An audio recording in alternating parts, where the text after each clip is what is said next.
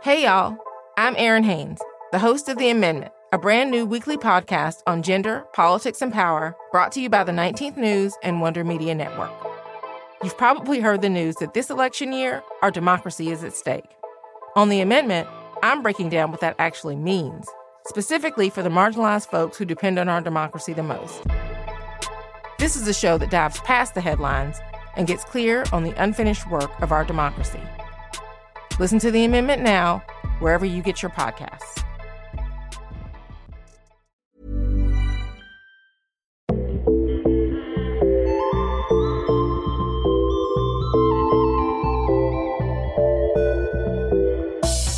Hey fam, it's Amara.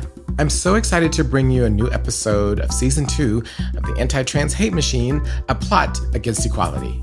With 2 new shows about the New York Times and right-wing media, we're unpacking how the anti-trans disinformation ecosystem was both created and weaponized.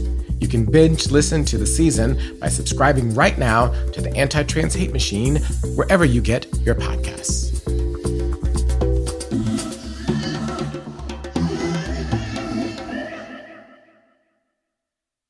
If you regularly turn on the news, tune into a topical podcast, or read a national paper, you've certainly been exposed to fear-mongering about trans youth.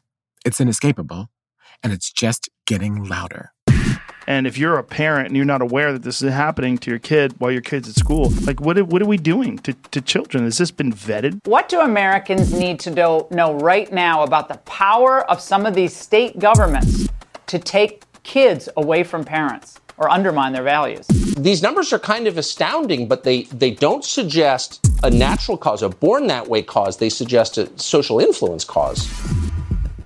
Now, these ideas didn't just fall from the sky and into the mouths of Fox News hosts and conspiracy theory podcasts. Anti-trans rhetoric takes up so much space in the right-wing media because of a deliberate process. In this episode, we will show how trans disinformation made its way from obscure corners of the internet to the most dangerous voices in Christian nationalist media. This is a story of just how much damage a single person can cause. We're going to go deep on someone who's arguably the most responsible for spreading the myth that transness is a social contagion, and who, with the right backing, would take this myth to its widest audience ever. Hi, I'm Amara Jones. Welcome to part 2 of the second season of the Anti-Trans Hate Machine, A Plot Against Equality. In these final episodes, we're going to pick up where we left off and trace the ways that fears about social contagion have gone from far-right conservative talking points to becoming mainstays of the right-wing media universe, ultimately driving the way that trans people are covered in pivotal outlets like the New York Times. In order for these ideas to proliferate and grow, they need both a vast network and the perfect salesperson. Someone who appears to have reputable credentials. She's an investigative journalist for the Wall Street Journal. Look, I'm a journalist, so I talk to everybody and I explore every side of every issue. Someone who appears to support trans people. I don't personally have any issues with adults transitioning. And in fact, I've known enough transgender adults that I can say I honestly believe some of them have been greatly helped by it. Someone who appears to just be asking questions for the sake of the children. My book's about a medical mystery. Why all of a sudden in the last decade we're seeing an incredible spike in teenage girls suddenly deciding that they're transgender, often with their girlfriends, and pushing for hormones and surgeries and easily obtaining them. That someone is Abigail Shrier. She's the author of Irreversible Damage, The Transgender Craze Seducing Our Daughters. She's built her entire brand around spreading the lie of social contagion. Schreyer's taken Dr. Lisa Lippman's debunked theory of rapid onset gender dysphoria that we explored last episode and popularized it. Now Shrier uses her carefully curated public persona to stoke fear in the minds of parents across the country. Following her media appearances is actually a masterclass in how the right wing packages disinformation for a mainstream audience. She's excellent at using language that resonates with moderates and even progressives. But her agenda is clear as day for anyone who takes the time to look. They are completely committed to recruiting revolutionaries. They are completely committed to disrupting, attacking the nuclear family. And they want to sow chaos, and they're really effective at doing it. Today, I'm going to explore how Abigail Shrier, someone hardly anyone had ever heard of, with no scientific or medical expertise, has become a go-to source spreading anti-trans hate across the media landscape.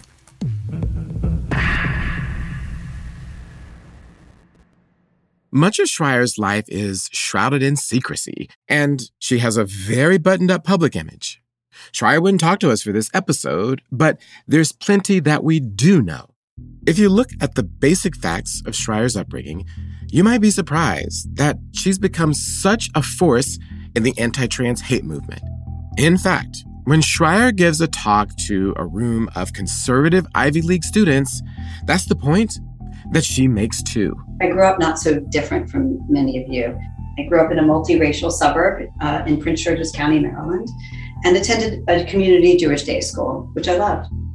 Prince George's County is right next to Washington, D.C. Shrier grew up with the most influential civic institutions like the Capitol and the White House as a background. And civics were a family tradition. Both of her parents were judges appointed by the Democratic governor of Maryland. Her grandmother was also a judge. Shrier had a deep respect for her father, which she carries to this day. He instilled in her 3 things that would help propel her to become the force she is today.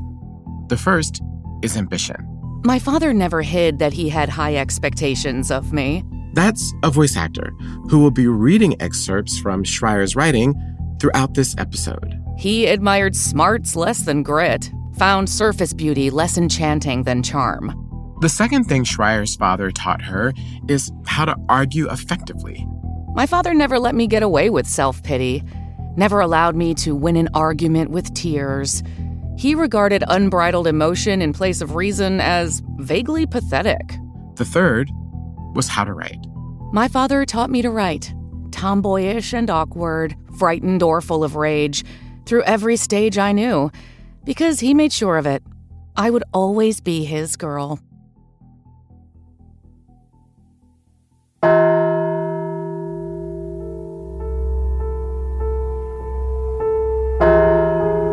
When it came time to go off to college, Shrier left Maryland for New York to study philosophy at Columbia University, a prestigious Ivy League school on the Upper West Side of Manhattan that boasts of former students like President Barack Obama, U.S. Supreme Court Justice Neil Gorsuch, and New York Times executive editor Dean Baquet.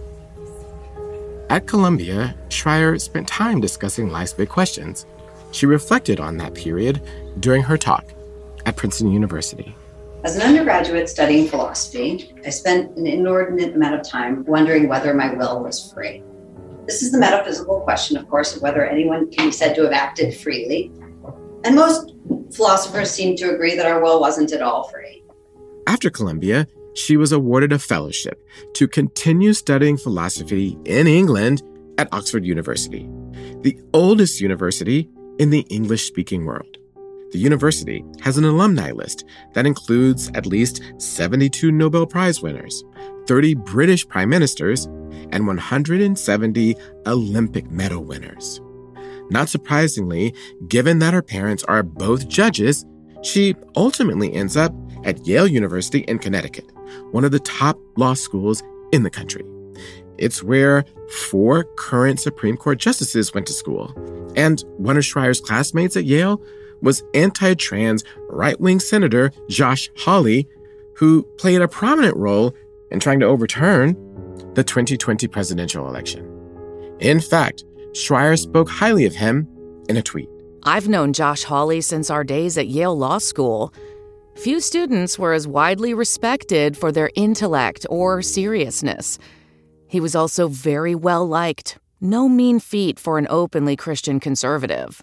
As part of her law education, she clerked for both a justice on the Supreme Court of Israel and a Clinton-nominated judge.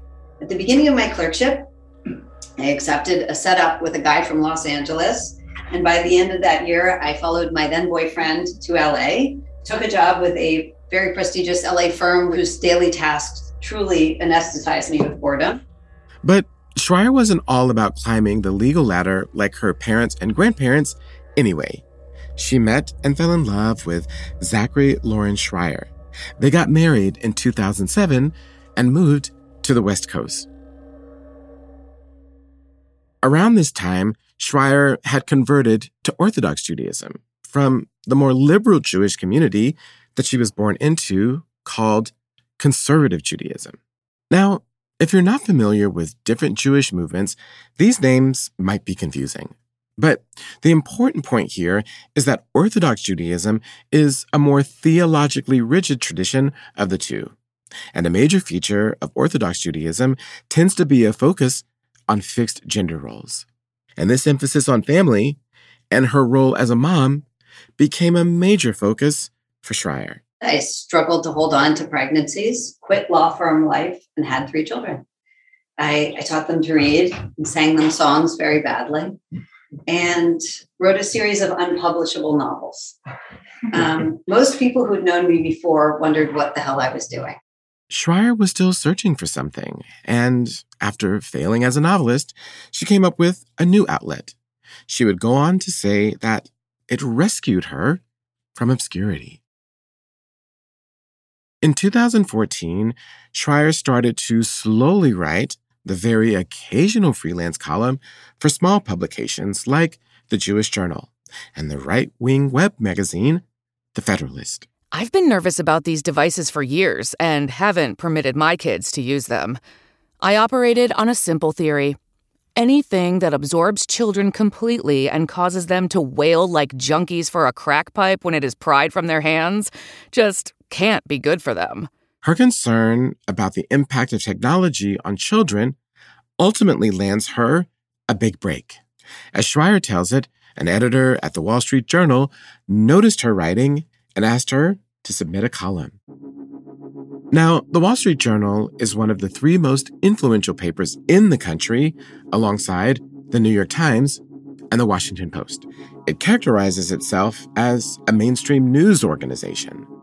But as a property of Rupert Murdoch, owner of Fox News, the Journal is well known for actually having one of the most right-wing editorial pages around, with strong connections to Christian nationalist organizations like the Heritage Foundation. And Schreier would fit right in. As a newly minted columnist, she's essentially at odds with the many ways that the world around her is changing.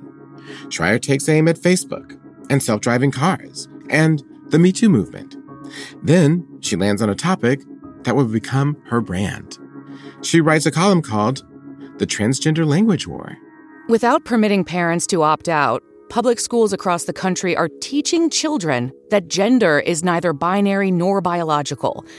It's closer to a mental state, a question of how girl-like or boy-like you feel.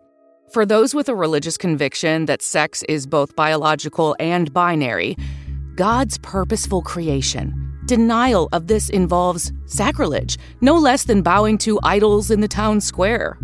After this article, Schreier receives a letter from a mother concerned about her non-binary child coming out in college. Schreier then talks to other parents worried about their kids being trans. And she writes a column about it all called When Your Daughter Defies Biology. Here's an excerpt. Within a year, the lawyer's daughter had begun a course of testosterone. Her real drug, the one that hooked her, was the promise of a new identity. A shaved head, boys' clothes, and a new name formed the baptismal waters of a female-to-male rebirth. This is the phenomenon Brown University public health researcher Lisa Lippman has identified as rapid onset gender dysphoria. Lisa Lippman is the researcher at Brown who gave a name to the theory of social contagion amongst trans kids. We focused on her in the last episode.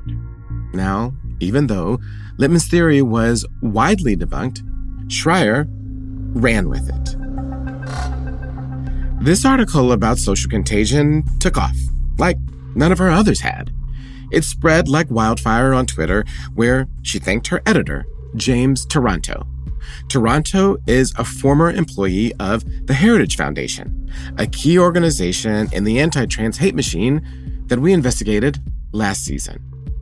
With all of this energy behind it, conservatives, anti-trans feminists, and transphobic parents praised and retweeted Schreier's piece. The ensuing controversy on social media between Schreier supporters and the trans community caught the attention of a conservative publisher, Regnery. And Regnery offered Schreier a book contract that would push her voice to the next level. Now, Regnery is not a household name, but it is a long-standing powerhouse book imprint for the Christian nationalist movement. And they choose authors who they think will legitimize and garner attention for right-wing principles. Here's Regnery's former publisher, Marjorie Ross, talking on C-SPAN. Regnery has become, I think, the leader in using earned media to sell books. And by that, I mean we think organically from the very beginning of a book's life about how that book is going to become part of the news cycle. Regnery is a go-to for conservative authors. They've published Donald Trump, Texas Senator Ted Cruz, Missouri Senator Josh Hawley, and many, many others, including conservative commentator Ann Coulter.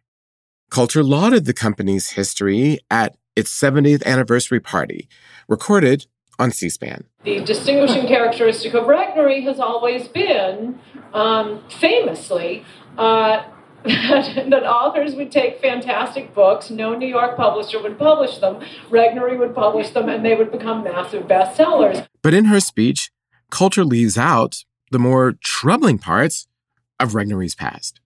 The founder of the company, Henry Regnery, was a Nazi sympathizer. Yes, you heard that right.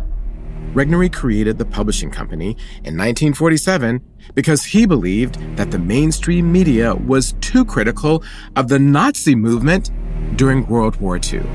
And he wanted to elevate that perspective. Today, Regnery's Christian nationalist ideals are just a continuation of the principles it began with. Published by Regnery in the summer of 2020, Schreier's book about social contagion is just part of that legacy. When Schreier's book is published, its provocative cover really stands out. Against a yellow background, the words "irreversible damage" are printed across a vintage drawing in red block letters. The image is of a young girl, only 4 or 5, with a blonde bob, baby blue romper, and Buster shoes. This old-fashioned imagery of a preschooler stands out because the book doesn't look like something remotely written in the 21st century. And that brings us to the weirdest thing about the cover: a giant empty circle over the girl's stomach and genitalia. What's strange is that this symbolism immediately reduces this child to an object for future reproduction. And that's at the heart of the book's agenda. It's designed to spread fear and panic about transness as the enemy of fertility. Here's Schreier talking about her book on The Ben Shapiro Show. Teenage girls fall for every hysteria. I mean, it's the population most susceptible to social contagion, whether it's anorexia, bulimia, or multiple personality disorder. And that seems to be what's going on with gender dysphoria. They're convincing themselves that their problem is their gender. They're encouraging each other to try testosterone. And gender dysphoria is clustering in friend groups of teenage girls. So we know that there's a strong social component. Schreier draws on the post-World War II obsession with parents losing control over the social development of their kids. This hyper-focus on parental control was a response to the rise of mass media culture in the 1950s. For the first time, marketers were going straight to kids and over the heads of their parents. Schreier just modernizes this anxiety by exploiting new fears about cell phones and social media.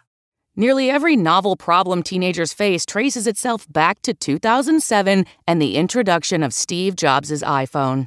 In fact, the explosion in self-harm can be so precisely pinpointed to the introduction of this one device that researchers have little doubt that it is the cause. However, Schreier doesn't only identify the problem, that transsocial contagion is accelerating because of new technology.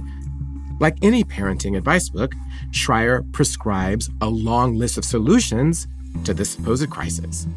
Answers that she says can help parents prevent the transgender craze in their kids, like taking away cell phones, separating kids from their friends, and making sure that schools don't teach anything beyond the gender binary. Schreier basically argues that parents need to wrest authority over their kids from a changing society and bring it back into the home, a place where moms and dads can provide the right examples for the appropriate gender roles. Now, these themes are certifiably retro. Irreversible Damage is practically a manual for Leave It to Beaver, that 1950s show about the perfect white American suburban household where the gender binary was sacrosanct.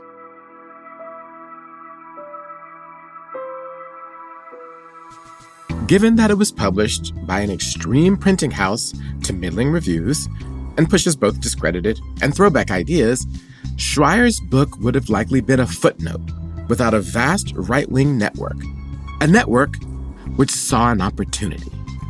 By elevating Schreier's book on ever-expanding platforms, the largest media ecosystem in the country flexed its muscle to popularize her bogus ideas. By moving from channel to channel and program to program, the buzz around the book got louder and louder and eventually became impossible to ignore. To see how this unfolded, we have to spend time in the media universe where half the country lives. This parallel realm of Christian nationalist platforms is arguably the most powerful megaphone in the country. It's where a lot of our current public conversation actually starts. In Schreier, they not only had an author, but the perfect salesperson. Abigail Schreier's first major appearance in right-wing media was on The Ben Shapiro Show in 2020, just after the release of Irreversible Damage. Now, you might have heard about the outrageous things that Ben Shapiro has said on his podcast or YouTube channel, like the time he attacked the song Wet Ass Pussy by Cardi B and Megan Thee Stallion. Wet ass P-word. Make that pullout game weak. Yeah, you effin' with some wet ass P-word. P-word is female genitalia. Bring a bucket and a mop for this wet ass P-word. He called WAP the sign of a serious gynecological condition. Bizarre eruptions like these can give the impression that he's just another crank on the right with an axe to grind like Glenn Beck, Bill O'Reilly, or the late Rush Limbaugh. But this masks the fact that he leads a vast media organization. In fact, Shapiro runs some of the most highly trafficked websites in the country and publishes some of the biggest names in far-right media. Names like Matt Walsh, who stoked the What is a Woman craze with a documentary of the same name. Michael Knowles, who called for the eradication of transgenderism at CPAC in 2023, or Candace Owens, who regularly attacks the Black Lives Matter movement. Shapiro and the collection of voices on his platform, The Daily Wire, regularly occupy the top spots for the most visited pages on Facebook. Here's part of Schreier's anti-trans exchange on Shapiro's program. I foresee a future here where there are going to be child protective services calls being made if your kid goes to school, says they're a member of the opposite gender, and then you say at home, no, you're not. That's already happening. I mean, the sanctity, autonomy, and integrity of the family is so under assault on this issue. And I have had calls from parents who say, I'm terrified of losing custody, but listen, I know my kid. I only spent, 100,000 hours raising her. I know her. I'm a political progressive, but this doesn't seem right. It came out of nowhere. And I'm supposed to trust the judgment of a therapist. who spent one 45-minute session with her and claims to know her better than I do. It's really horrifying what's going on. Schreier's name has been featured in over 80 Daily Wire articles. You can even buy her book there. With nearly 250 million visits to the site per year, Schreier, being in article after article, sends a powerful signal to the rest of right-wing media about the importance of her work and her voice. This provided Schreier with a powerful media ally. But Schreier didn't stop there. She was just getting started. After being embedded in the online world of the Daily Wire, Schreier was embraced by one of the most influential podcast hosts in the world. And it was another key step in solidifying her as an expert in the field of social contagion. Here's the thing. I'm not a doctor. I'm a fucking moron. And I'm a cage fighting commentator who's a dirty stand-up comedian who just told you I'm drunk most of the time. And I do testosterone and I smoke a lot of weed. But I'm not a respected source of information, even for me. Before he was a podcast host, Joe Rogan was a commentator for UFC fighting and host of Fear Factor, a popular show in the early 2000s where guests competed in stunts like eating live bugs. On his podcast, The Joe Rogan Show, Rogan originally found broad appeal by portraying himself as a curious everyday guy, just trying to learn stuff. Rogan routinely called himself a moron, and this approach got him big numbers. On the backs of that success, he was offered a $200 million Spotify contract. Today, his podcast has an audience of at least 11 million listeners, making it the #1 podcast on that platform. But as the popularity of his show grew, following its launch in 2009, it lurched more and more to the right. As conspiracy theories became mainstream in the GOP with the election of Donald Trump, they also found a home in Rogan's countercultural skepticism by promoting ideas like, if you're healthy, you won't get COVID. Rogan's show shot to fame. So when Schreier lands an interview with Rogan to talk about social contagion and to promote her book, she gets a powerful boost. And she rises to the moment, putting on a performance. Thanks so much for having me on. Irreversible damage, the transgender craze seducing our daughters. Boy, that's a hot button subject, right? This is a minefield. Schreier's appearance on the Joe Rogan Experience helps brand her as a nonpartisan thinker whose work isn't grounded in any particular ideology, because that's the way Rogan positions himself. On his show, she even packages herself as a trans ally. I think we should probably establish some things like up front, right? Some people surely as adults are transgender. Of course. Yes. Of course. I interviewed a lot of them. And we fully support that. Absolutely. Right? Okay. I have friends who fall into that category. But this is not an uncommon strategy on the right. Many people who are anti-trans say that they support trans adults as a way to lend credibility to their attacks on trans kids. Why are there so many teenage girls that are going in this direction? So these are the same girls that would have been anorexic. They are high anxiety, very precocious girls, but they don't really fit in. They're in pain, but they decide that their problem is that they're supposed to be a boy and the fix is testosterone. And she just keeps going. So it delivers a euphoria and it suppresses anxiety. It makes their period go away and it redistributes fat. So now these girls feel like, I just beat puberty. I feel amazing. I want to tell everybody how great I feel. With appearances on ever larger and more influential platforms, Schreier's influence grows and grows. Not surprisingly, this process of elevation eventually gets her noticed by the then most powerful platform on the far right, Fox News' Tucker Carlson Tonight. In the last decade, there has been a huge spike in transgender identification among teenage girls. What is this about exactly? Well, one author, a journalist called Abigail Schreier, wanted to know, so she wrote a book about what may be causing the increase in identification. Until his abrupt dismissal in April of 2023, Carlson was the biggest and most influential Christian nationalist pundit in America, with not one, but 2 shows on Fox News, as well as documentaries. His primetime show, Tucker Carlson Tonight, regularly railed against wearing masks, electric vehicles, and the declining virility of men in America.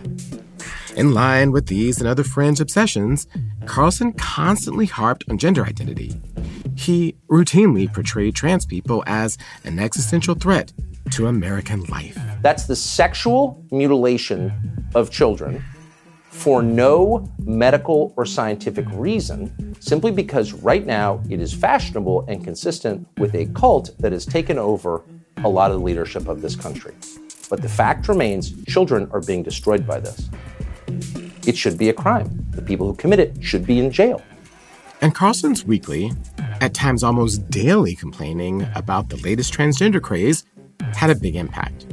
That's because Tucker Carlson's show was the most watched program on any cable news channel in America and drew the youngest audience of any cable network, larger than any program on CNN, MSNBC, or even Fox itself.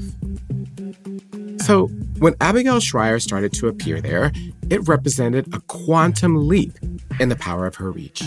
And she immediately enmeshed herself in Carlson's core themes. A 15-year-old without her parents' permission and without so much as a therapist's note can walk into a gender clinic and walk out that day with a course of testosterone. Seriously? Seriously. What are the long-term effects of that on teenagers? Well, it puts fertility at risk, at very serious risk. After 5 years, doctors usually recommend a prophylactic hysterectomy. It, of course, permanently changes your voice, your facial features. You can end up with a permanent 5 o'clock shadow, and it alters private anatomy as well. So many cowards have stood by and let this happen. So many. And you were brave. This exchange shows what would become the hallmark of a growing on-air partnership between Carlson and Shrier. She provided him a voice for his fixation with trans people, giving him a ready-made way to talk about gender identity with someone who portrays themselves as a rational expert. In turn, Carlson gave Shrier not only a platform, but the stamp of a courageous truth-teller who will do whatever it takes to protect kids. Their partnership is a great way to launder dangerous ideas under the guise of rationality and acceptability. In fact, Shrier became a go-to source for Carlson, appearing on his show on average every other month in 2021. That's during the first explosion of anti-trans bills. And she continued to be featured on his program over and over. Well, you know, in one of the videos I watched put out by the California Teachers Association, the teachers instructed other educators that children as young as 7 need support in their sexual identity. And they believe it is their job to provide that. As the most powerful show on Fox News for years, Carlson set the tone for the rest of the network. In fact, in just a 3-week period of 2022, Fox aired 170 segments discussing trans people. That's according to a report from Media Matters. Brennan Sun is an expert at Media Matters, a watchdog group focused on extremism's growing influence on public conversations. Before Carlson's ouster at Fox, he observed that Carlson's influence went way beyond his Fox News overlords. And so he's setting the priorities for their audience. Whatever Tucker decides to talk about is something that they, and then in turn, the right and the Republican Party and the right-wing media are going to follow. He's really setting not just the tone of conversations, but the priorities. Fox News is at the apex of the larger Christian nationalist media ecosystem. It both reflects and amplifies, by an order of magnitude, the conversations taking place in this parallel right-wing world. So the cycle and the ecosystem are absolutely key. It is just this self-reinforcing area in which there may not always be a straight line from, 4chan or Fourth Wave Now narrative to bigger platform to Fox News. Sometimes it may come from above, it may come from an operative, but the result is the same. It's spreading like wildfire on the internet, on social media platforms, in private groups, and unfortunately, across online and offline, whether it's Fox News compared to the other cable networks, or whether it is social media content or right-wing websites, the rights infrastructure on this is so much stronger. But it's not just about the number of people reached by the Christian nationalist, anti-trans media hate machine. This is about the right-wing media's potential to shift all media, especially mainstream journalism organizations. TJ Billard is an assistant professor of communications at Northwestern University who studies the way that right-wing movements use media to undermine trans rights. There is a business effort to make this happen. They are paying money to make sure that ads disguised as news content appear in front of people. So, right-wing and Christian nationalist media are currently, as we all know, playing an outsized role in our media system. So it's become such that for most people, if they are seeing something about trans people, especially online, it's very likely that it's coming from a far-right perspective and that it is hand-wringing over trans people. They're kind of dominating the internet, then dominating online conversations, and in turn, seeping into the way that journalists at a variety of news institutions are talking about trans people. The pivotal nature of Abigail Shrier's reach is undeniable. She is a perfect voice with the right background and the perfect message for Christian nationalist media to popularize its years-long disinformation campaign about trans people. What's happened since the publishing of her book makes this clear. But the question remains, why? Why would someone so proud of her Jewish heritage find common cause with echoes of the American Nazi movement and those who want Christian values to be the law of the land? This is essential to understand. And there's no one who can answer this for us but Shrier herself. She tells us why in a 2018 column for the Wall Street Journal called The New Jewish Christian Amity. Year by year, I watched with dismay as traditionalism and Torah too often gave way to political progressivism. There are still religiously committed Jews of liberal denominations, but too few. Most are dissolving into the waters of a secular America that, by and large, describes itself as having no religion at all. Orthodox Jews may one day become the majority of all affiliated American Jews. And according to a 2015 Pew Research Center report, they more closely resemble white evangelical Protestants than they resemble other U.S. Jews. At a time when kindness and common cause can seem so hard to come by in America, this growing fellow feeling is something to celebrate. Evangelical Christians and Orthodox Jews send our children to religious schools, attend regular prayer services, are leery of secular universities that would teach our children to deplore our values, and fear government intrusions into our religious life. It is, one might say, a match made in heaven. To be clear, this is not a universally held view amongst Orthodox Jews, but it underscores the affinity that Shrier herself has for right-wing Christians. And Shrier is part of a growing political shift. Elad Nehorai is a Jewish writer and researcher focused on extremism, anti-Semitism, and how tech is used to spread both. During former President Trump's rise to power, he noticed that the ultra-Orthodox community around him was becoming more political than he expected, and in ways that concerned him. He says this shift reflects how successful Christian nationalists have been at courting Orthodox Jews. The right has made really strong strides within the Orthodox world to convince them that they are under existential threat, because that's always been a concern for the Jewish world.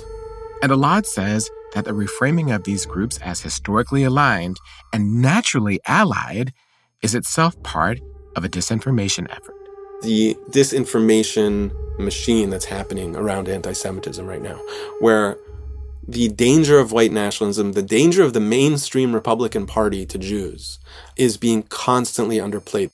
And the focus on trans people is used as a unifying element between these two apparently at odds traditions. The people who are becoming vocal attackers of the trans movement are more likely to be people who have now entered the stage where they are indoctrinated by Christian nationalists and Christian white nationalists.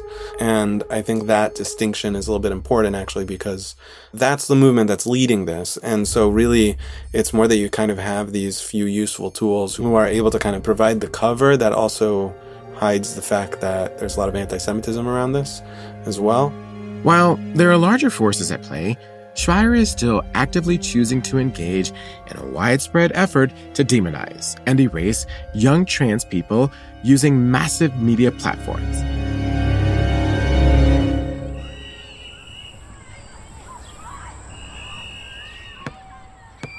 But the consequences of her work are playing out in individual communities and families across America. Families like that of Mimi LeMay, who lives in a suburb of Boston with her family.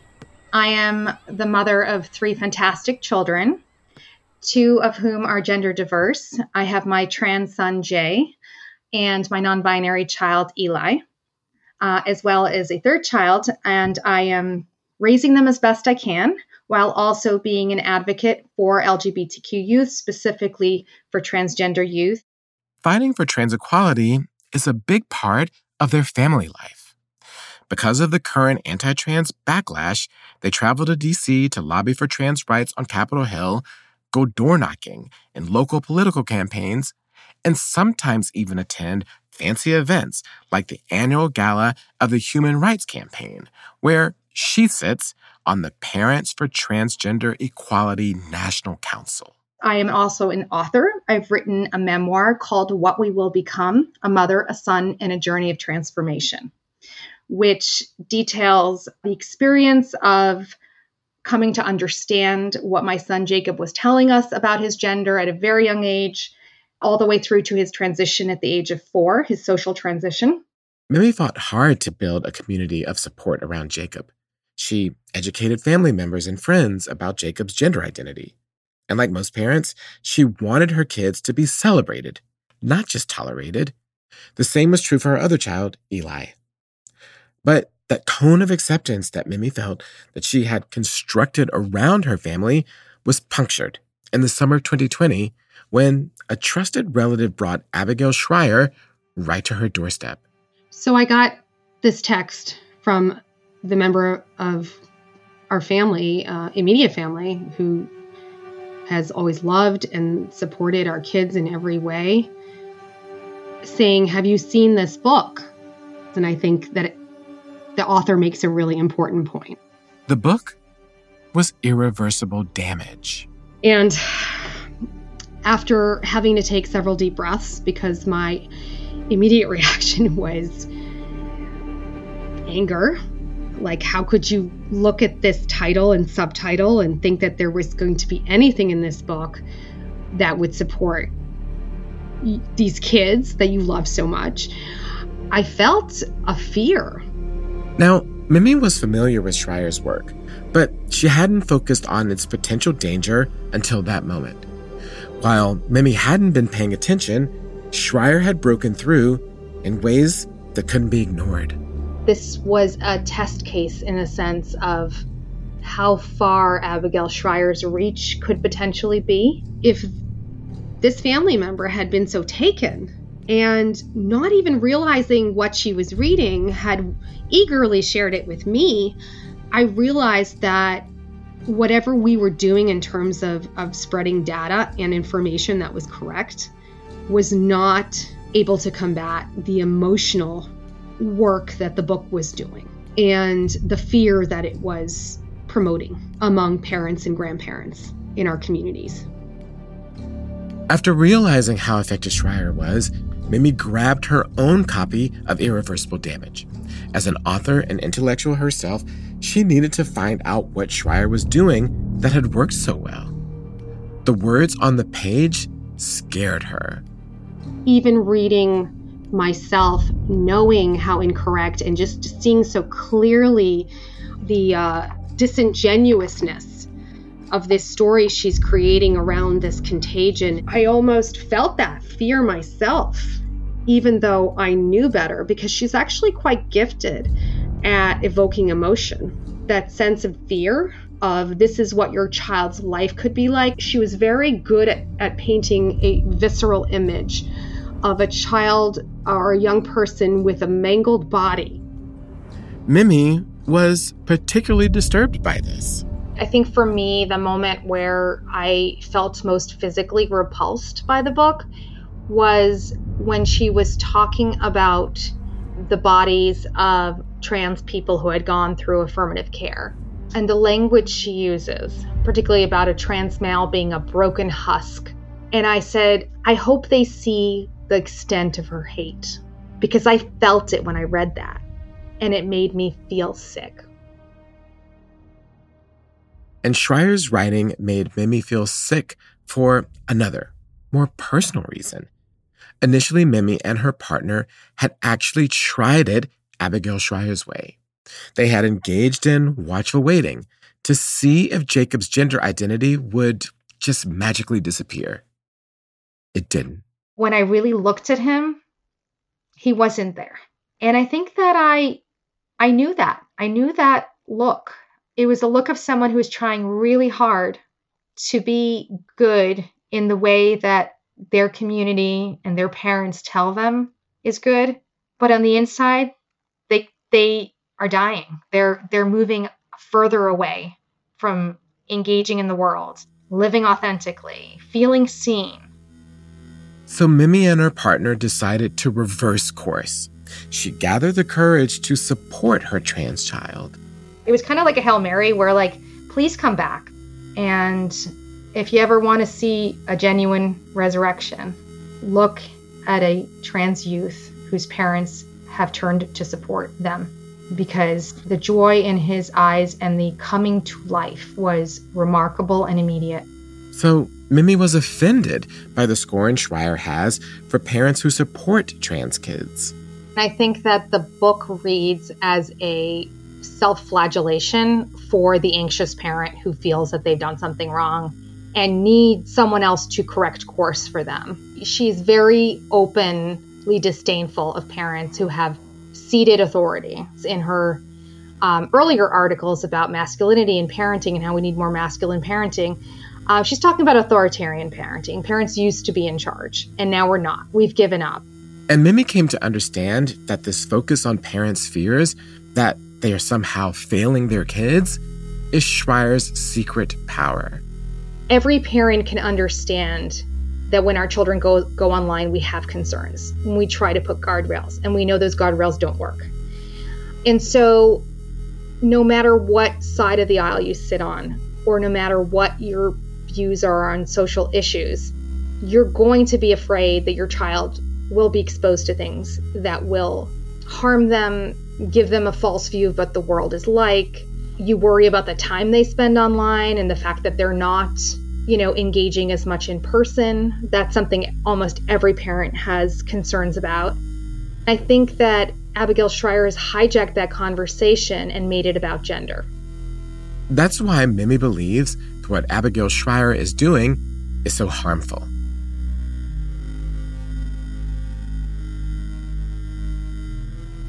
Mimi's story, and that of so many explored in this season, showed the power of the appeal to do nothing when kids say that they're trans.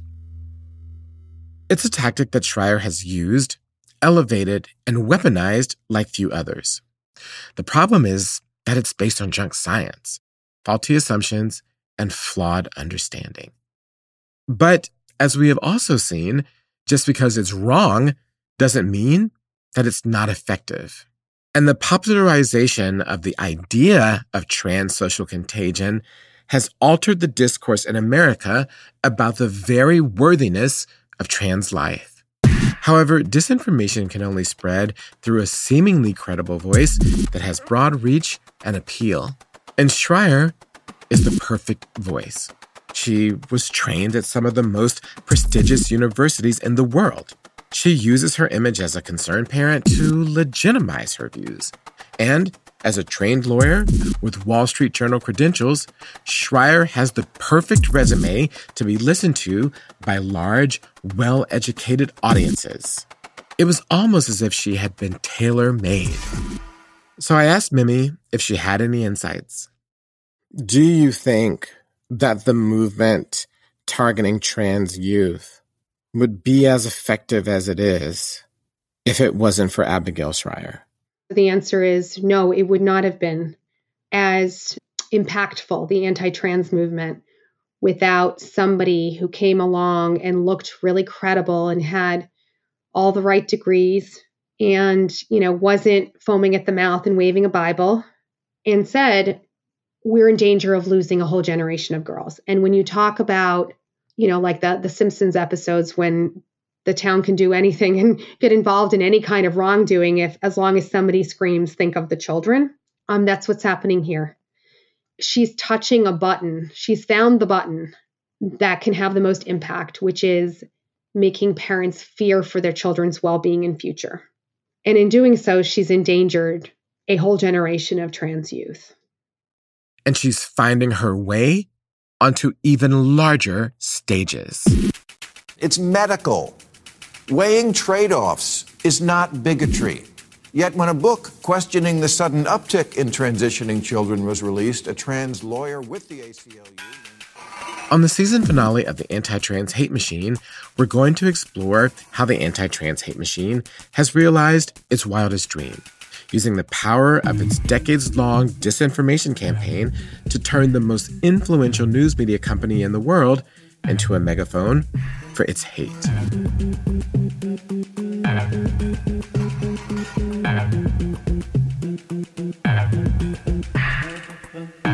Visit www.translash.org/anti-trans hate machine for additional content, including videos, transcripts, and infographics to dive even deeper into how the Christian nationalist movement is targeting transgender people.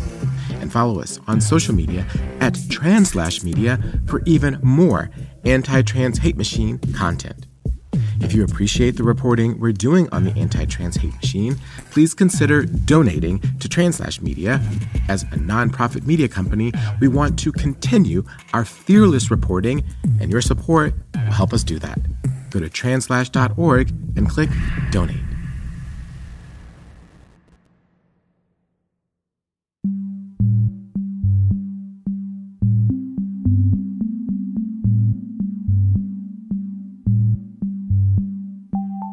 The Anti-Trans Hate Machine is hosted and executive produced by me, Amara Jones. But, of course, it would not be possible without a large team who have devoted more than a year and a half of their lives to this podcast to make it happen. Oliver Ash Klein is our senior producer, and Nicole Kelly is our editor. Our producers include Josephine J. McCullough, Anne Maria Wad, and Mara Laser. Our associate producers are Vera B., Ren Farrell, R. Robinson, Nicole Richards, and Tyler Wilson. Fact-checking for this season comes from Stephen Crichton. This series is sound designed by Xander Adams. Zach Lanius helped with audio production. Our social media team includes Danny Capistrano, head of digital strategy, as well as Brennan Beckwith, our social media producer. Voice acting in this episode was performed by Sarah P. The music you heard comes from Max Anson, Ethan Sloan, Pharrell Wooten, Martin Moses, David Celeste, Golden Anchor, Deaf Election, Victor Lundberg, Hampus Naselius, Christopher Modit Levson, Ben Draghi, Broke for Free, and Xander Adams.